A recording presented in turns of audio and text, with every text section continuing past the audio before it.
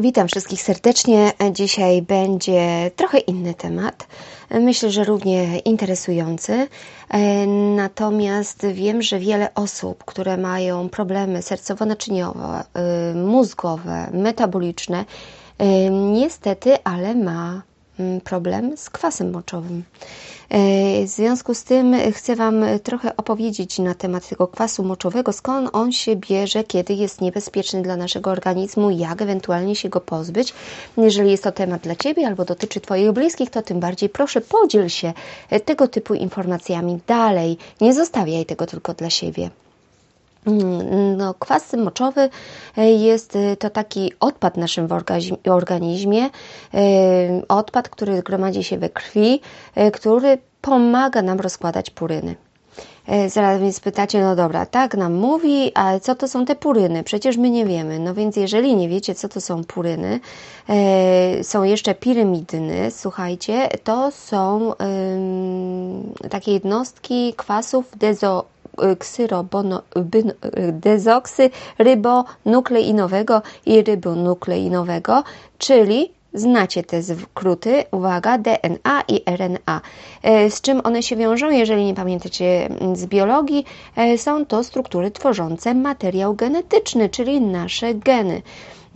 I co się wiąże z tym kwasem? Słuchajcie, jeżeli kwas wpływa na to, że pomaga je rozkładać, to gdy rozpuści się we krwi, powinien przemieszczać się przez nerki i opuścić organizm wraz z moczem.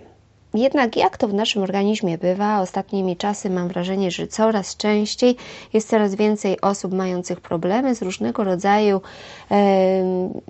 metaboliką i rośnie nam ten kwas moczowy, rośnie coraz więcej osób ma i dnę moczanową, ale również różnego rodzaju inne rzeczy, jak na przykład dysbioza, tak jak Wam mówiłam, co wiąże się z tym, że nagle nam poziom kwasu rośnie, albo nagle puchnie nam palec od stopy. Skąd? Nie macie zdiagnozowanej dny moczanowej, a tu nagle pach, palec puchnie i nie wiadomo, co z tym dalej zrobić, jaka jest przyczyna. Ktoś Was kiedyś gdzieś skieruje na badanie kwasu moczowego, okazuje się, że jest jego za wysoki poziom, o rany, i wtedy się przestraszysz i stwierdzisz, że to pewnie dna moczanowa. Nic bardziej mylnego, nie wszystko wiąże się tylko i wyłącznie z dną moczanową. W każdym razie, jeżeli organizm nie jest w stanie usunąć tego całego nadmiaru kwasu moczowego, to niestety bywa tak, że to się gromadzi nam się w organizmie, powoduje wysoki poziom tego kwasu i zwie się to hiperurykemia. Ten wysoki poziom kwasu moczowego prowadzi m.in. do kamicy nerkowej. Wiecie o tym. Jak ostatnio pisałam o szczawianach i nagrywałam też podcast o nich, dostałam informację zwrotną od jednej z pań, która opowiadała, że to jej mama całe życie walczyła z kamieniami nerkowymi, całe życie miała z tym problem. Być może, że miała całe życie problem z dysbiozą, słuchajcie, i nie poradziła sobie z tym, ale gdy zaczęła stosować regularnie ocet jabłkowy, przypominam, że w zależności od tego, czy mamy rany jakieś w żołądku, czy nie, to możemy go stosować albo nie, ale to wielokrotnie już o tym mówiłam. No i jak zaczęła stosować ten ocet jabłkowy, to nagle przestała mieć problemy z kamieniami nerkowymi. Ale hiperurykemia też prowadzi do dny moczanowej i innych problemów zdrowotnych. Dobrą wiadomością jest to, że można obniżyć poziom kwasu moczowego za pomocą niektórych naturalnych strategii wspomagających. No i słuchajcie, czas do konkretów, do przejścia konkretów, żeby ten podcast nie trwał nie wiadomo jak długo. Ja lubię dynamiczne informacje. Mam nadzieję, że nadążacie za moim tokiem myślenia. Wypiłam kawę z soplówką, więc tym bardziej będę skoncentrowana. Otóż, skoro kwas moczowy jest naturalnym produktem przemiany materii i tak jak mówiłam, słuchajcie, jest po to, żeby rozkładać puryny, niestety nie jest tylko tak, że te puryny powstają tylko w naszym ciele. One występują również w niektórych produktach spożywczych i w napojach. W zdrowym organizmie, tak jak mówiłam, kwas rozpuszcza się we krwi, przechodzi przez nerki, usuwany jest z moczem, ale jedzenie produktów, które są bogate w kwas moczowy, może powodować naprawdę różne problemy, w tym jest cukrzyca, wysokie ciśnienie krwi, stłuszczenie wątroby. Znacie to? Coraz więcej osób ma tego typu problemy i nie każdy szuka przyczyn, tylko stosuje się tak zwane leki, które nikogo nie wyleczą do końca życia, tak na obniżenie chociażby ciśnienia. Hyperurykemia to stan, który odnosi się właśnie do zbyt dużej ilości tego kwasu moczowego w organizmie.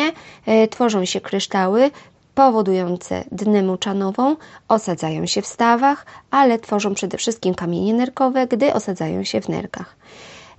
Nieleczony wysoki poziom kwasu moczowego może powodować uszkodzenie nerek, może powodować problemy z kośćmi i stawami, a jak często jest diagnozowany RZS i podawane są sterydy, chociaż przy RZS-ie też trzeba zwrócić uwagę, czy nie jesteśmy nosicielami wirusa EBV, czyli Epsteina-Barra. Powoduje też ten kwas moczowy w zbyt dużych ilościach uszkodzenie tkanek, czy też choroby serca. Natomiast chcę Wam powiedzieć, co się ma, jak to się ma przede wszystkim fruktoza do kwasu moczowego, bo wszyscy mówią pięknie o tym, jak to mamy jeść owoce, jak to mamy jeść warzywa, jak to fantastycznie będzie na nas działało, no a tak naprawdę, słuchajcie, nie wszystko jest dla wszystkich i nie wszystkie osoby mogą jeść również owoce. Wiecie, że fruktoza jest cukrem. Jest cukrem, jest ona w owocach, ale nie tylko w owocach, zawiera fruktozę i miód, i trzcina cukrowa, buraki cukrowe, wiele warzyw różnych też zawiera fruktozę, więc to nie jest tylko kwestia owoców. Natomiast jeżeli nasze ciało rozkłada ten cukier z owoców, powiedzmy z owoców, tak, to uwalnia też puryny. Aby je rozbić, nasze ciało uwolni wtedy kwas moczowy. Jeżeli spożywamy zbyt dużo owoców, pijemy strasznie dużo soków różnego rodzaju, słuchajcie, to doprowadzi do większego uwalniania puryn, a następnie też do wydzielania przez nasz organizm kwasu moczowego. I jest to normalne, mam nadzieję, że wszyscy to rozumieją. Ale nasze ciało może nie zdążyć tego rozbić, tak? I wtedy zalega u nas wysoki poziom kwasu moczowego. I badania, które przeprowadzono wielokrotnie, sugerują, że może istnieć między właśnie fruktozą a wysokim poziomem kwasu moczowego. Były też takie badania przeprowadzone, chociażby w 2011 roku. Wiem, że lubicie badania naukowe i w oparciu o nie różne rzeczy, więc stwierdzono, że istnieje coraz więcej problemów z hiperurykemią związaną właśnie ze spożywaniem fruktozy i słodzonych napojów. To, co Wam mówiłam, to nie tylko owoce, nie tylko warzywa zawierają fruktozę, ale dużo jest różnych soków, słodzonych owoców. Jak nam się wmówi, że potrzebujemy ileś tam porcji owoców i warzyw w ciągu dnia, to jeżeli mamy problemy metaboliczne, niestety, ale możemy mieć problem również nie tylko z tym, że przyrośnie nam candida, bo coś nie tak pracuje w naszym organizmie i musi posprzątać, ale też przyrośnie nam kwas moczowy. Tak jak Wam wspominałam, te puryny powstają podczas rozkładu fruktozy, ale występują w różnych produktach spożywczych i napojach. Tu już nie mówię o fruktozie, tylko o samych purynach. Te pokarmy, które zawierają wyższą wartość kwasu moczowego, to m.in. łosoś, to sardynki, mogą to być krewetki, homary, makrele, anchois i niektóre owoce morza, inne, natomiast zawiera to też czerwone mięso, wątroba, podroby. Ja wiem, że ja nieraz mówię o tym, że to jest zdrowe, że jak najbardziej można jeść zdrowe mięso czerwone, że można jeść wątrobę, podroby, że to jest ważne dla naszego organizmu, ale też nie dla wszystkich, więc zawsze rozłóżcie to na swoje problemy, na to, co się dzieje u Was albo u Waszych bliskich. Suszona fasola, groch, alkohol oraz żywność zawierająca, uwaga, syrop kukurydziany. To też wysoka zawartość fruktozy i wiecie, co już się z tym wiąże, tak? Więc jeżeli jemy dużo pokarmów bogatych w puryny, to gromadzi się duża ilość kwasu moczowego, w związku z tym niestety, ale źle funkcjonujemy, tak? Zwiększona jest ilość ataków dny moczanowej i trzeba tutaj zacząć walczyć. Ja ostatnio mówiłam Wam o tych szczawianach, złapaliście się za głowę, no co jeszcze? Co chwilę coś nowego nam mówią, no ale to jest tak, że nie wszystko jest dla wszystkich i musimy zwracać uwagę na to.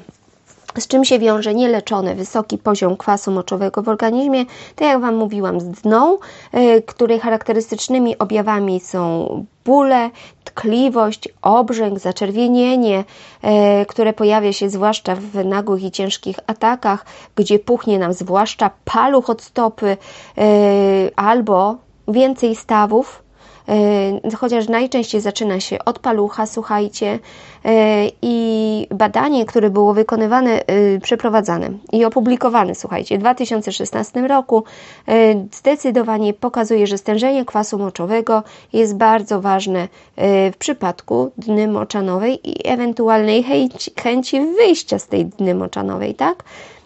Też, no niestety wiąże się to z tymi wysokimi poziomami. To cukrzyca typu 2, gdy organizm nie jest w stanie regulować i wykorzystywać glukozy jako paliwa, tak jak powinien, no niestety w dłuższej perspektywie prowadzi do problemów z układem odpornościowym, nerwowym, krążeniowym. To nie jest tylko kwestia tylko i wyłącznie trzustki. Wiąże się to z insulinoopornością bardzo często wcześniej, to ten wysoki poziom kwasu moczowego, więc warto, jeżeli mamy insulinooporność, sprawdzać sobie też kwas moczowy. Ja przy insulinooporności miałam też wysokie poziomy kwasu moczowego, kochani, ale wystarczy wyjść z niej, stosując odpowiednią dietę, o czym już nieraz mówiłam, i naprawdę zdecydowanie wszystko się zmienia. Oczywiście należy wspomnieć tutaj też o tym, że przy insulinooporności, przy tym wysokim poziomie kwasu moczowego, przy cukrzycy typu 2, która może być również spowodowana pasożytami, no różne są przyczyny tak naprawdę różnego rodzaju problemów metabolicznych, to niestety zakłóca to również zdrowie funkcjonowania naszych nerek. I też były badania przeprowadzane w 2020 roku, gdzie pokazano, że inhibitory białka transportującego glukozę sodową no, wpływają na to, jaki jest wysoki poziom kwasu moczowego i dny moczanowej. Wspominałam Wam o stłuszczeniu wątroby. Bardzo często to obserwuję u pacjentów, którzy się do mnie zgłaszają. Mam wrażenie, że jest coraz więcej ludzi, którzy mają problemy ze stłuszeniem wątroby. Absolutnie nie wiążą tego z jedzeniem. Dziwią się, że ponieważ nie piją alkoholu, dlaczego mają takie problemy, a jednak stłuszczeniowa choroba wątroby oznacza, że w komórkach wątroby zbiera się zbyt dużo tłuszczu. Ta choroba bardzo często występuje i prowadzi bardzo często do marskości wątroby, do tworzenia się takich blizn w wątrobie, a skutkiem tego jest też niewydolność tej wątroby. Stłuszczenie wątroby bardzo często jest związane właśnie z tym poziomem kwasu moczowego. Wykazano to też w badaniach, gdzie często osoby nieotyłe mają stłuszczoną tą wątrobę. Wspominałam Wam o nadciśnieniu, które nosi wartości powyżej 140/90, może zwiększać ryzyko chorób serca, udaru mózgu, śmiertelności. No, jeżeli mamy problemy z nadciśnieniem, to warto sprawdzić też ten poziom kwasu moczowego i zastosować przede wszystkim ograniczenie, słuchajcie, jego w pożywieniu. Zacznijcie od tego, co najprostsze, co bezpłatne. Nie trzeba od razu łykać leków. No, niestety funkcje poznawcze, czyli ta koncentracja, zdolność do nauki, słuchajcie, to te wszystkie objawy demencyjne ze strony naszego organizmu, a przykładem takiej choroby demencji w naszym organizmie jest choroba Alzheimera i różne inne zespoły otępienne, wiąże się to niestety również z wysokim poziomem kwasu moczowego, więc sprawdzajcie, co się dzieje. Choroby nerek, tak jak mówiłam, zapalenia kości i stawów, no to jest temat bardzo, bardzo rozległy, bo choroba zwyrodnieniowa stawów ma różne przyczyny i dotyka i kolan, i bioder, i dłoni, i kręgosłupa. Nieraz te nasze palce są powyginane. Widzę, co się dzieje u osób. Niemniej jednak też warto skontrolować te poziomy. Czy osteoporoza jako problem z kośćmi też jest tego typu problemem? Słuchajcie, no tak, zdecydowanie. Kości robią się kruche, łatwiej pękają lub pękają w ogóle. Ryzyko osteoporozy wzrasta wraz z wiekiem i z naszymi zaburzeniami hormonalnymi, zwłaszcza w okresie menopauzalnym, ale też jest często ona związana z poziomami kwasu moczowego. Z przeglądu z 2018 roku, który był opublikowany w Acta Pharmacologica Sinica, wykazano, słuchajcie, że wysokie poziomy kwasu moczowego są związane z osteoporozą i ze związanymi z nią złamaniami u kobiet po menopauzie. Więc kontrolujmy tutaj poziomy kwasu moczowego, sprawdzajmy, jaka jest ilość witaminy D, łączmy witaminę D3 z K2 po to, żeby wapń był odprowadzany w odpowiednie miejsca, bo jak widzicie ma to duże znaczenie. PCOS, czyli zespół policystycznych jajników, to wiadomo, że to są zaburzenia hormonalne, które dotykają kobiet w wieku rozrodczym. Charakteryzują się nadmiernym poziomem androgenów i różnymi okresami. Natomiast jajniki nie mogą uwalniać komórek jajowych regularnie, tak jak to być powinno i wiąże się to niestety z różnego rodzaju problemami. Oczywiście nie tylko z tymi nieregularnymi miesiączkami, ale obejmuje to wystąpienie torbieli na jajnikach, przyrostem masy ciała się charakteryzuje, mamy taką bardzo tłustą skórę, występuje często trądzik, nadmierne owłosienie na ciele, znacie te wąsiki, niewąsiki u kobiet, tak, ciemne plamy na skórze, zwłaszcza pod pachami, to jest charakterystyczne, ale przy insulinooporności również to występuje, zwłaszcza na szyi, takie ciemne plamy, jakbyśmy mieli niedomytą skórę. Mogą te zmiany występować na szyi, pod piersiami oraz może występować bezpłodność. Tak? Też powiązano na skutek badań, które przeprowadzano, wysoki poziom kwasu moczowego u kobiet i wskazano, że to jest jeden z czynników ryzyka rozwoju PCOS. Więc moje drogie panie, jak macie torbiele i różnego rodzaju takie zaburzenia, zwróćcie uwagę na to, co jecie. Czy można sprawdzić poziom kwasu moczowego? Otóż można, jak najbardziej. Są specjalne takie maszynki jak glukometry, jak kojarzycie glukometry do pomiaru poziomu cukru. To są i takie, które mierzą poziom kwasu moczowego. Słuchajcie, zalecana norma to 2,6 do 7,6 mg na decylitr. Natomiast powiem Wam, że tak naprawdę można spokojnie zwrócić uwagę na to, że ta norma funkcjonalna wynosi od 3 do 5,5 mg na decylitr. Wysokie poziomy nie są dobre, jak wiecie, nie chcemy też, żeby to były zbyt niskie poziomy, bo poniżej 3 mg może on pokazywać, że jest problem z procesem siarkowania wątroby. To jest druga faza wątroby. Tutaj się Wam kłania. Wiecie o tym, że są 3 fazy detoksykacji, a tutaj właśnie w tej drugiej fazie odbywa się proces siarkowania. To wtedy nasze ciało usuwa metabolity z fazy pierwszej przez żółć, mocz i stolec, aby zmniejszyć chociażby stres oksydacyjny, o którym też Wam wielokrotnie mówiłam. Więc kochani, no dużo możemy zrobić, sprawdzać te poziomy. Poliformizmy genetyczne są związane z wysokim poziomem kwasu moczowego. I to są takie geny, które są odpowiedzialne jak GLUT9 na przykład, albo ABCG2, albo ALC2A9. No słuchajcie, jest trochę tych genów, które też noszą poliformizmy i też odpowiadają za to, czy ten kwas moczowy jest odpowiednio wydalany, czy nie, ale pamiętajcie, że my wpływamy na to, jak te geny się włączają i wyłączają. Oczywiście należy zmniejszyć spożycie alkoholu, jeżeli pijecie, cukru, fruktozy, tak, tych wszystkich rzeczy, które mają wpływ na nas, tak jak mówiłam, ten syrop kukurydziany. Słuchajcie, rozważyć te obniżenie puryn z żywności. No i ja swego czasu, jak wiecie, i wielokrotnie jestem proszona o to, żeby mówić o tych produktach, które ja wyprodukowałam. Słuchajcie, to nasen, produkt nasen, który zawiera sok z wiśni.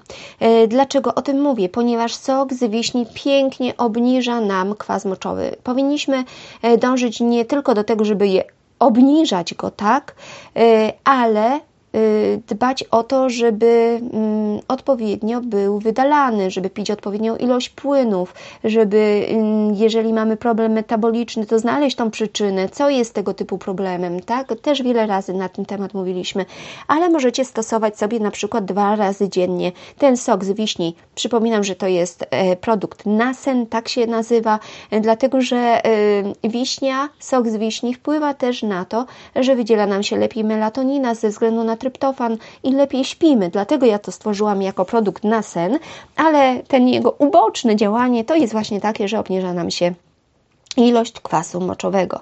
Regularne ćwiczenia jak najbardziej też wpływają na to, że obniża nam się, słuchajcie, poziom kwasu moczowego. Też są na to badania. Badacze odkryli, że forsowne ćwiczenia albo nadmierne ćwiczenia czy niedożywienie powodujący głód mogą zwiększać poziom kwasu moczowego i wywoływać dnę moczanową, więc zamiast nadmiernie ćwiczyć i nie dojadać, zwłaszcza jeśli mamy problemy metaboliczne, to lepiej zrobić sobie, słuchajcie, jakieś rozciągające, spokojne ćwiczenia, albo spacer po parku, albo delikatną jazdę na rowerze, słuchajcie, lub zabawę z dziećmi albo zwierzętami. I nie forsować się.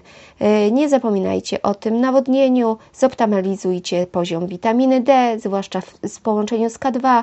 Oczywiście, że poziom cynku jest tu ważny, ponieważ cynk bierze udział w wielu przemianach metabolicznych, więc jeżeli sprawdzaliście sobie poziom cynku, a robi to bardzo mało osób, to warto by było, żebyście, słuchajcie, to stosowali i żebyście o siebie zadbali. Kwercytyna jest tu też bardzo silnym przeciwutleniaczem i flawonolem. Występuje, tak jak wiecie, w czarnych porzeczkach, wiele razy mówiłam, w różnych owocach, które mają ciemne zabarwienie, są to wiśnie, są to jagody, są to żurawina, też ciemne winogrona, słuchajcie, ale też i oliwa z oliwek, pieprz, jarmuż, sałata rzymska. Dlaczego o tym mówię? Ponieważ kwercytyna ma wiele wspaniałych zalet, obniża stany zapalne, zmniejsza poziomy histaminy i w związku z tym również pomaga nam obniżyć poziom kwasu moczowego. Słuchajcie, no myślę, że warto stosować ją. Tak samo w tych ciemnych owocach znajduje się resveratrol jako silny przeciwutleniacz i wiecie o tym, że resveratrol jak astaksantyna, jak zielona herbata, jak różnego rodzaju inne rzeczy są silnymi antyoksydantami. Więc kochani, mam nadzieję, że Wam to pomoże. Te informacje, które tak w skrócie starałam się zmieścić po to, żebyście mogli o siebie zadbać, poobserwować organizm i zadbać o to, żeby potem lepiej funkcjonować. Ja Wam dziękuję już za dzisiejsze wysłuchanie i zapraszam do odsłuchiwania kolejnych podcastów, które się regularnie co poniedziałek ukazują.